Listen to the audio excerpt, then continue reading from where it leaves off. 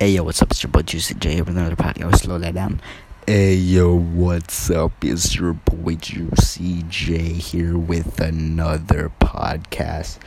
So today we will be talking about my worst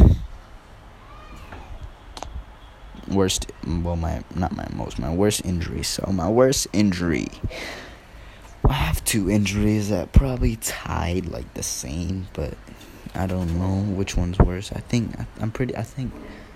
So my first injury is when I pulled my hamstring. Bro, that was traumatic. I walked like a disabled man for like three months. And after I healed, I still walked like it because I was so used to it. So, yes. And my second injury was when let me just tell you the story. So, one day, it was Sunday. We came home from church. My dad went to get us burgers. I was excited. I was jumping on my mom's bed.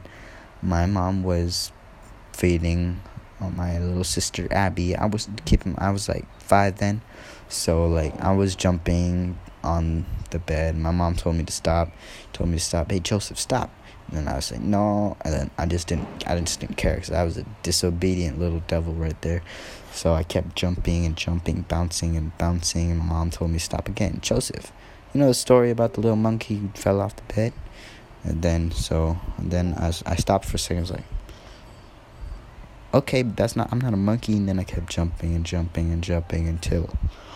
my foot slipped, fell off the bed, hit my head at the end of the bed, broke my head open, got in the car,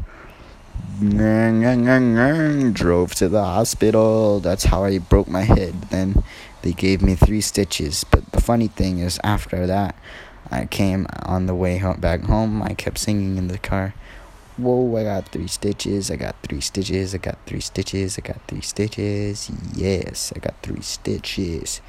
And then after that, so that's my 2 worst injuries, and the other one was my hamstring. But yeah, I don't know how I pulled my hamstring, I forgot, but I remember that I walked like a disabled man for a couple months. That hurt. But thank you for your time that you took listening to this podcast. I love you and God bless.